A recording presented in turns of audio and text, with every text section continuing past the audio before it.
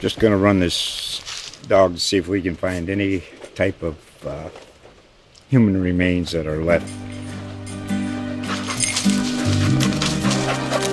Listen to Where Secrets Go to Die, The Disappearance of Derek Hennigan. From the Detroit Free Press, a new podcast set in the woods of Michigan's Upper Peninsula. Available on Apple, Spotify, Freep.com, or wherever you get your podcasts. It's why we've been around for 100 years, because we're not doing the same program we were doing in 1919.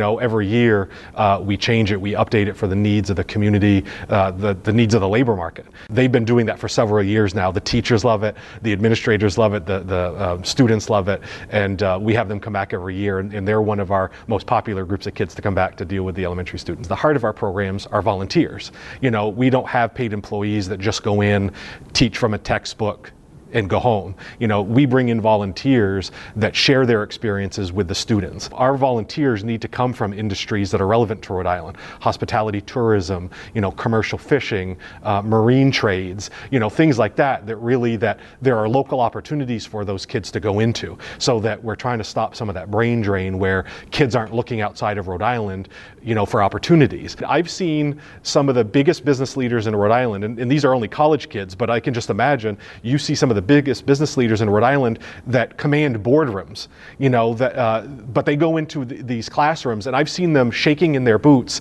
before they go to a third grade class to deal with third graders. The thing about a third grader is they're going to ask you and tell you exactly what's on their mind, where somebody else may filter it a little bit. They're going to ask you some of those blunt and pointed questions. Our volunteers need to come from industries that are relevant to Rhode Island: hospitality, tourism, commercial fishing, marine trades, things like that, that there are local opportunities for those kids to go into, so that we're trying to stop some of that brain drain where kids aren't looking outside of Rhode Island, for opportunities. And that's kind of leading into the Inspire program.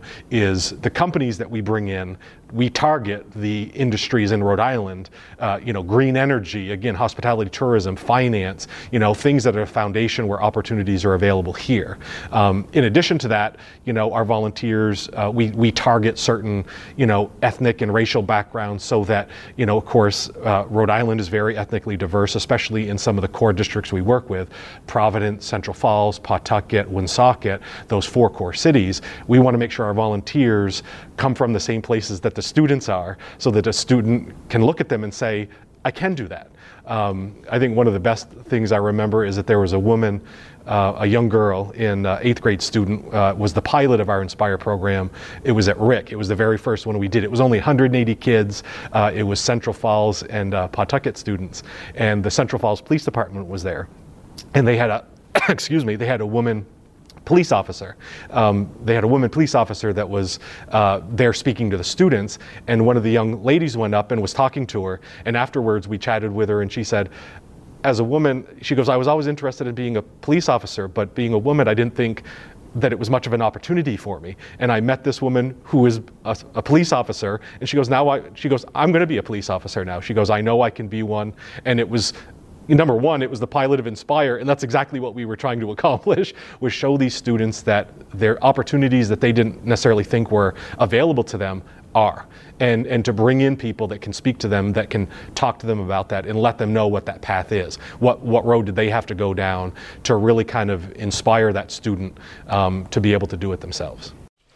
Just going to run this dog to see if we can find any type of human remains that are left.